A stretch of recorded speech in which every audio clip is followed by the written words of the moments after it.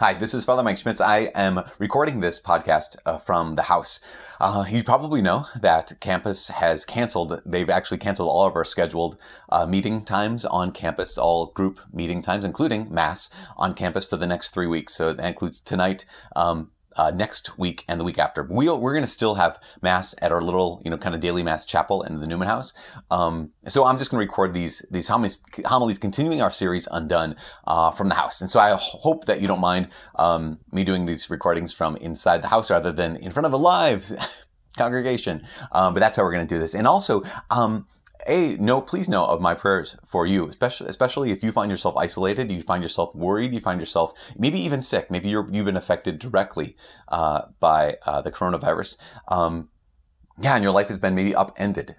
Just please know of my prayers and our prayers from UMD here for you all. I'm going to read the gospel and then I'm going to launch into the homily for tonight.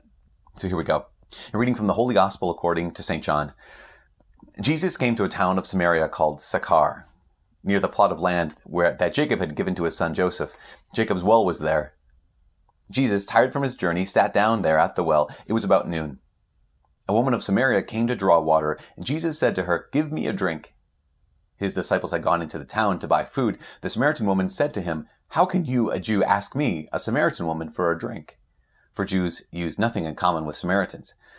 Jesus answered and said to her, "If you knew the gift of God, and who is saying to you, 'Give me a drink,' you would have asked him, and he would have given you living water." The woman said to him, "Sir, you do not even have a bucket, and the cistern is deep. Where can you get this living water? Are you greater than our father Jacob, who gave us this cistern and drank from it himself, with his children and his flocks?" Jesus answered and said to her, "Everyone who drinks this water will be thirsty again, but whoever drinks the water I shall give will never thirst. The water I shall give will become in him a spring of water welling up to eternal life." The woman said to him, "Sir, give me this water so that I may not be thirsty or have to keep coming here to draw water." Jesus said to her, "Go, call your husband and come back."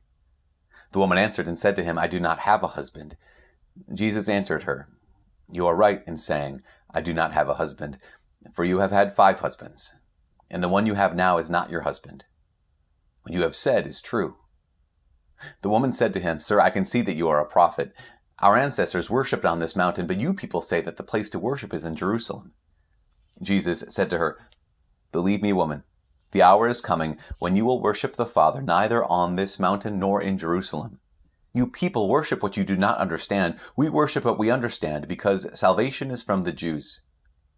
But the hour is coming, and is now here, when true worshippers will worship the Father in spirit and truth. And indeed, the Father seeks such people to worship him. God is spirit, and those who worship him must worship in spirit and in truth." The woman said to him, "I know that the Messiah is coming, the one called the Christ. When he comes, he will tell us everything."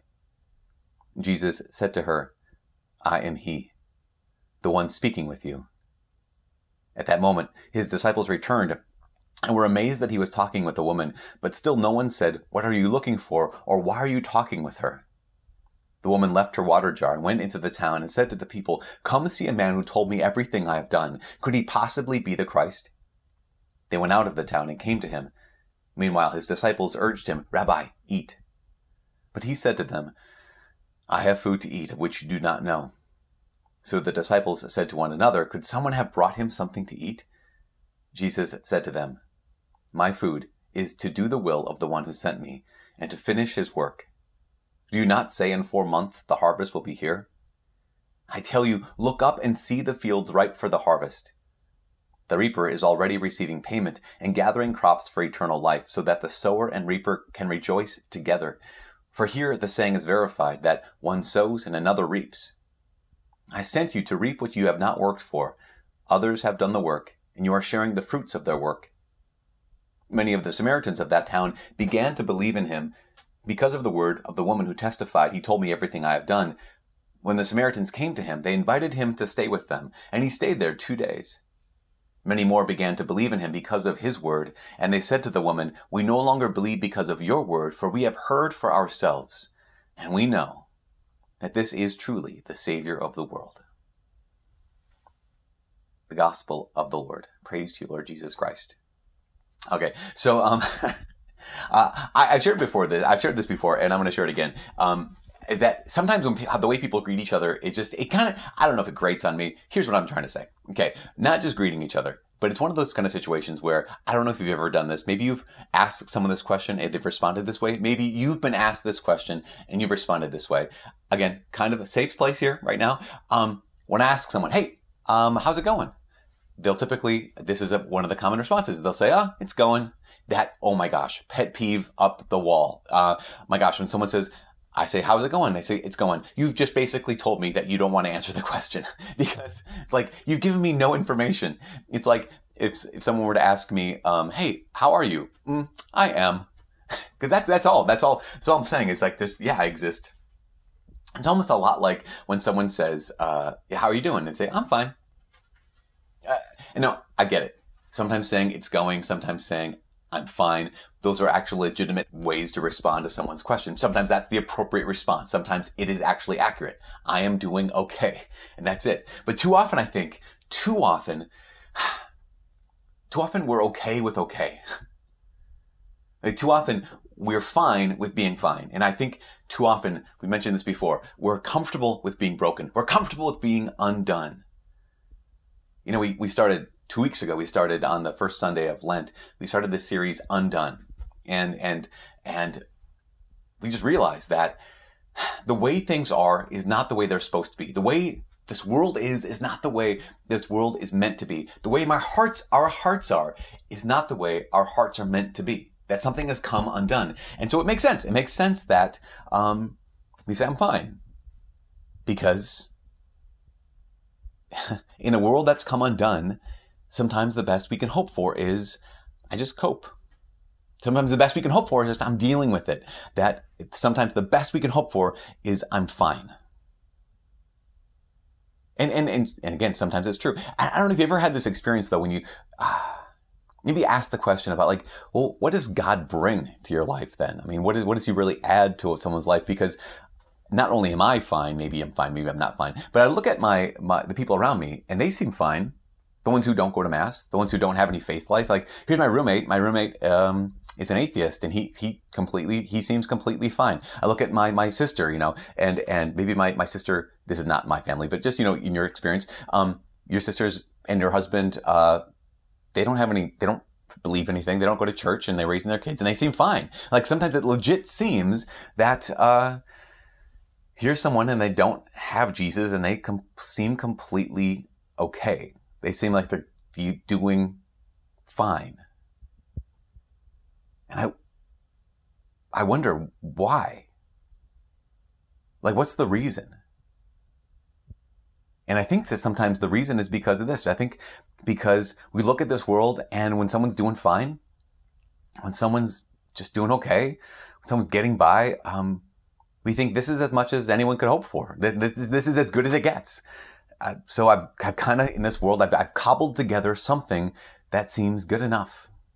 I've cobbled together this life that seems fine. And I do my best to forget the past, to ignore my present, and to not think too deeply about the future.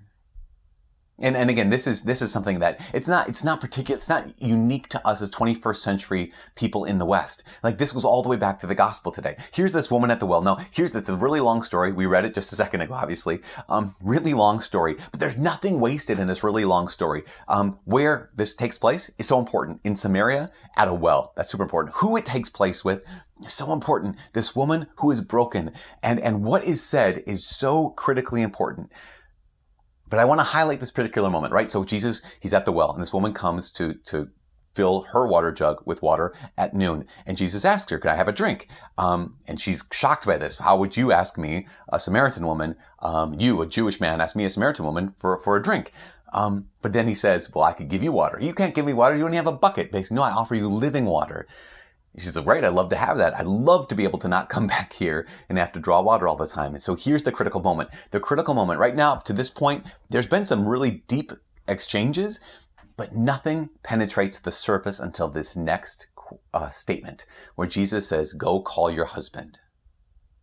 And all of a sudden you can just, if you're reading this in scripture, if you're hearing this, just all of a sudden just the air gets quiet. The air gets still. Everything freezes.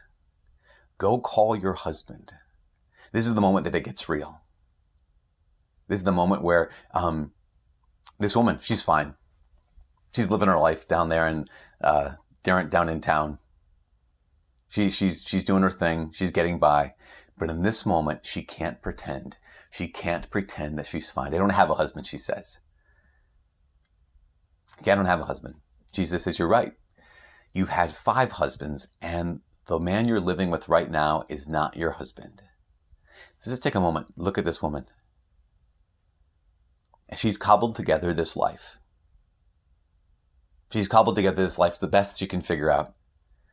It's the best she can do. But her dreams in that one sentence, you're right, you have had 5 husbands, and the man you're living with right now is not your husband. In that one sentence, her dreams are revealed. They've all come undone. The hope that she might have, you know she had hope. Because think about this. She's been divorced 5 times. She's been divorced 5 times. That means she's been married 5 times. That means there have been 5 wedding days. That means there have been 5 wedding weeks, that 5 nights before the wedding where she was filled with hope. Remember, imagine this. Imagine this, the heart of this woman that on the night before her first wedding, all the promise, all the hope, like this is the answer. My life will be complete after this. And it ends in divorce, heartbreak. And she makes it through, and she picks herself back up, and finally she meets another man, and hopefully, falls in love, or even just proposes, and she's like, okay, now the night before this second wedding, and she's like, okay, this is gonna do it. This is gonna be the one where it all changes. And then of course it ends in crashes and burns. And then what happens? There's a 3rd night before her wedding, or a 4th night before her wedding, and a 5th night before her wedding. And every single time she has this hope, and it comes undone. And so now it's come so undone. Her heart has come so undone. Her life has come so undone that now she might as well not even get married. Think about how devastated. I'm fine though, but I'm fine. I'm fine. Just forget the past, ignore the present, try not too hard to think about the future. Because it's just not worth thinking about. It's not worth paying attention to. There's no such thing as love. There's no such thing as love. I remember talking with a teen recently. We were at a weekend retreat on the theology of the body, and we were talking about, like, this is God's promise for you. This is God's hope for you. This is what love really is. And she said, her parents have been divorced, and she said, what I'm talking with? She said, I don't really believe in love. I was like, oh, tell me more. And she said, in talking with other kids in my grade whose parents are divorced, they say the same thing. They don't believe in love either. And I get it. Like, I get that. I get that because what do you see? You see, well, people made a promise, and apparently even that promise can be broken. Because the best you can hope for is fine. The best you can hope for in a world that's come undone is maybe. She was so matter of fact how she said it too. I don't believe in love. And I think that's this woman at the well in the gospel. She's trying to forget her past.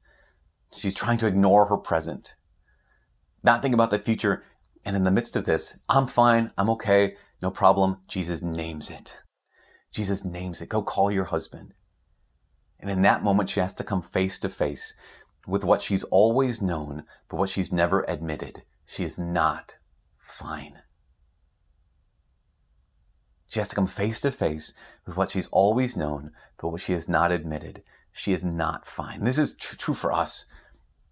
This is true for every one of us. I mean, how often do we avoid silence? How often do we, honestly, even maybe you're in a self-quarantine right now, and what do? Just look at what's the next thing? What's the next thing? The next podcast, the next video, the next movie, the next whatever it is that can just distract us from acknowledging the truth. So I try to forget my past, ignore my present, not think about the future.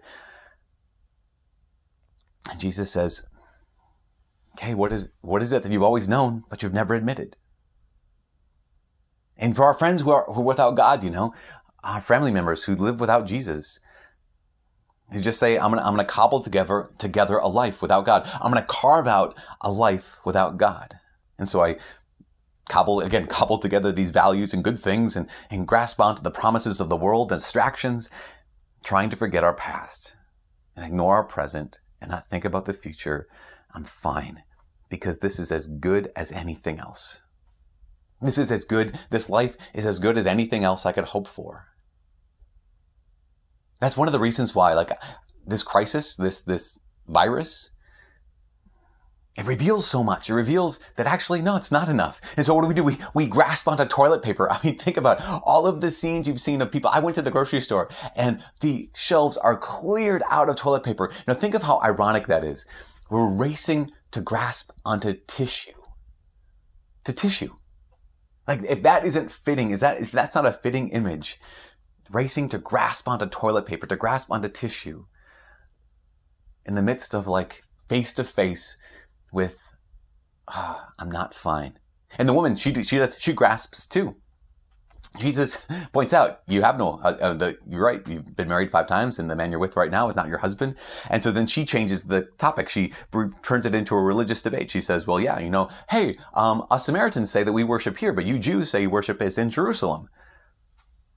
And this highlights something about what it is to be a Samaritan. So when I was in seminary, there used to have a study abroad, or not study abroad, but a semester in Israel program, and canceled it the year that I got there. That's why I want to keep going back every chance I get, because I was supposed to be able to be there for a semester. Anyways, I'm not bitter. Going back to our story. So I remember one of the seminarians older than me, he said that he was once in Jerusalem, and at one point this Jewish woman who was tending a store, or maybe, I don't know, she gave him directions. She helped him out. And one of his buddies came up to him and said, asked him something, and he said, oh no, this good Samaritan helped me out. And the woman was very, very upset that he referred to her as a good Samaritan. Because for us, that's a compliment. The good Samaritan is the one who takes care of the man who's beaten on the way to Jericho. But for Jews, like, no, the Samaritans, here's the story, a little bit of the story. So, the 10 tribes in the north, they get dispersed, exiled. And then at some point, there was introduced to that region, that kind of northwest-ish area in Israel, 5 nations were introduced basically to intermarry with the Jews who were left. So again, here's this conquering of the Jewish people in the north. They were brought into exile. Those Jews who remained, the leading powers brought in members of 5 other nations to intermarry with those Jews, basically to rid them of any sense of identity, so they would forget who they were. And so what they do, the people who remained, they just kind of they cobbled together their worship. They cobbled together this religion that was kind of Jewish, but also a mix of these 5 other nations. And they look at it and said, yeah, this is fine. This is good enough. This is all we can hope for. And what's the difference anyways? What's the difference between worshiping in Jerusalem, the true and living God, and having what we have? You can see a parallel, right? The parallel with the woman at the well. She's been married 5 times. The man she's with right now is not even her husband. Well, yeah, but what's the difference anyways? I mean, what's the difference between getting married and not getting married when it all ends in brokenness anyways? What's the difference between a Samaritan and being a Jew anyways? Because in the end, God just is so distant anyways. What's the difference between being a Catholic and not being Catholic? Because in the end, it's just all fine, right? It's all going to be messed up. And into this, Jesus says, but it's not fine. And here's Jesus who diagnoses this. The one you're with right now is not your husband.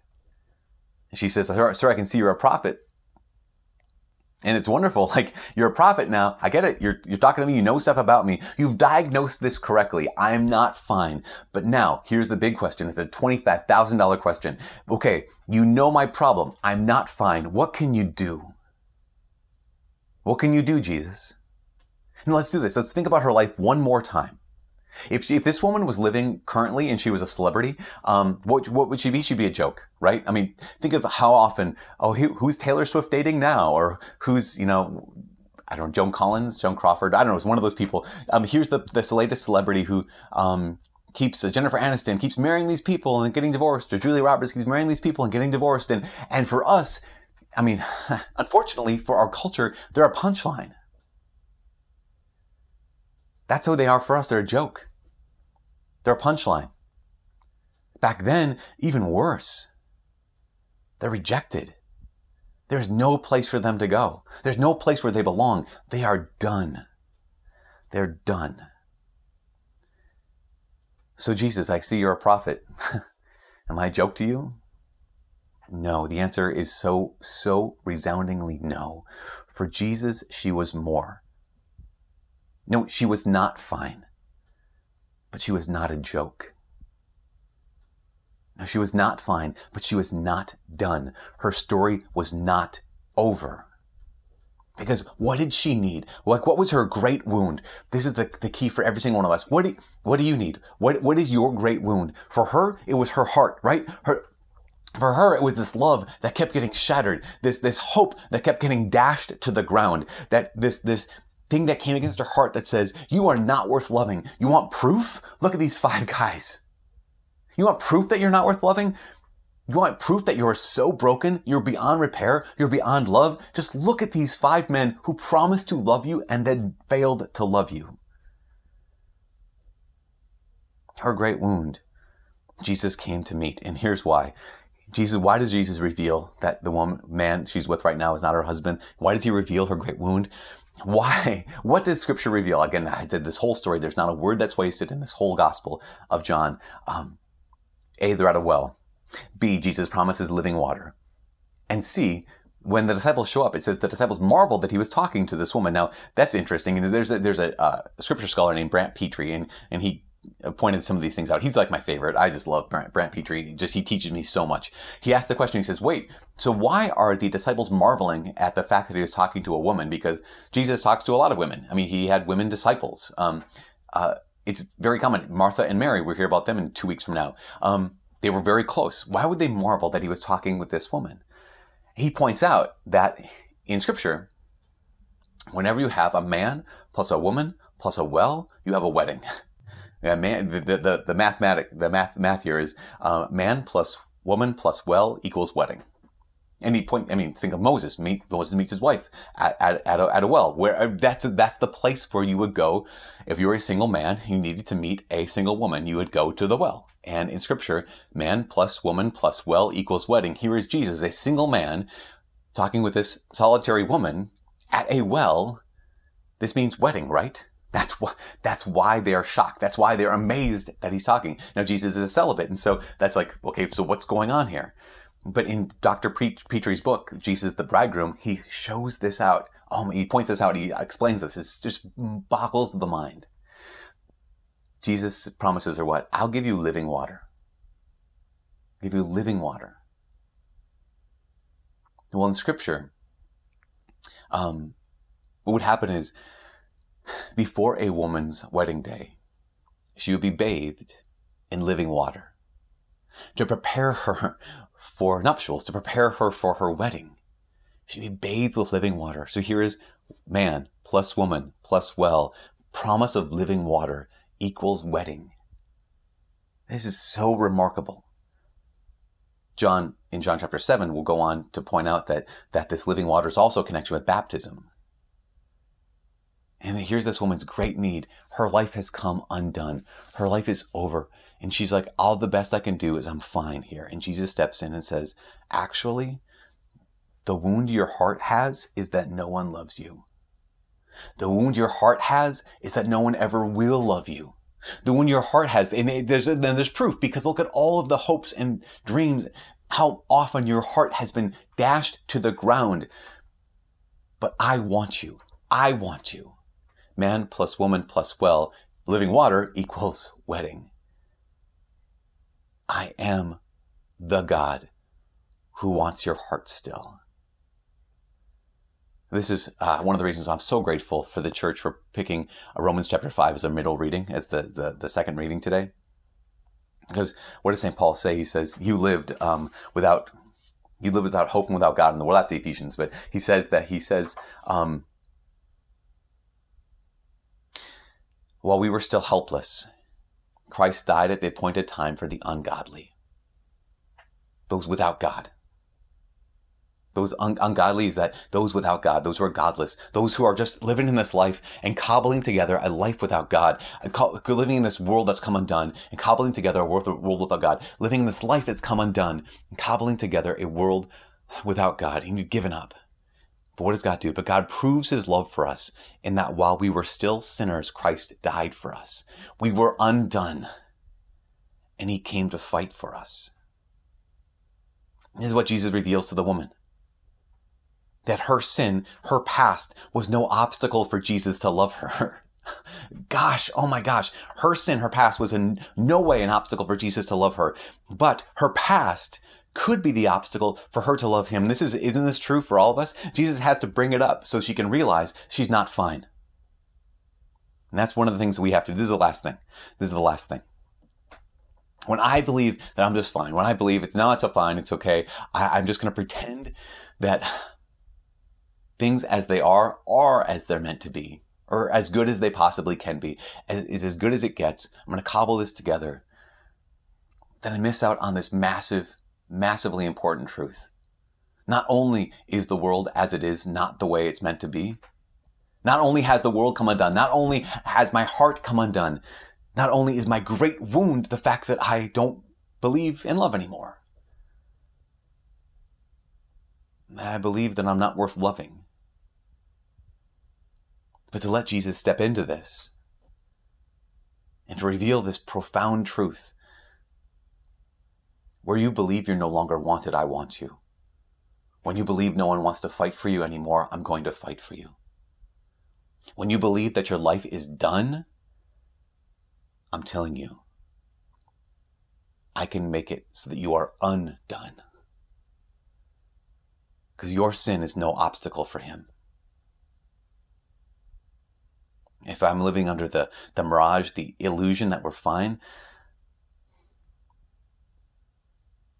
that anyone who tries to carve out or cobble together a life without Jesus is fine, that's the obstacle. Your sin, your past that you try to forget, your present that we try to ignore, is not an obstacle for his love. But it can be an obstacle for us to love him back. It's one of the reasons why I love confession. To be able to be face to face with Jesus as we acknowledge I'm not fine. And I'm not going to forget my past. I'm not going to ignore my present. I am not fine. And I don't have to be. I'm not fine and I don't have to be. I have come undone. And Jesus has come to undo what has come undone. You are not fine, and you don't have to be. You have come undone. You, like me, have come undone. And Jesus has come to undo what has come undone.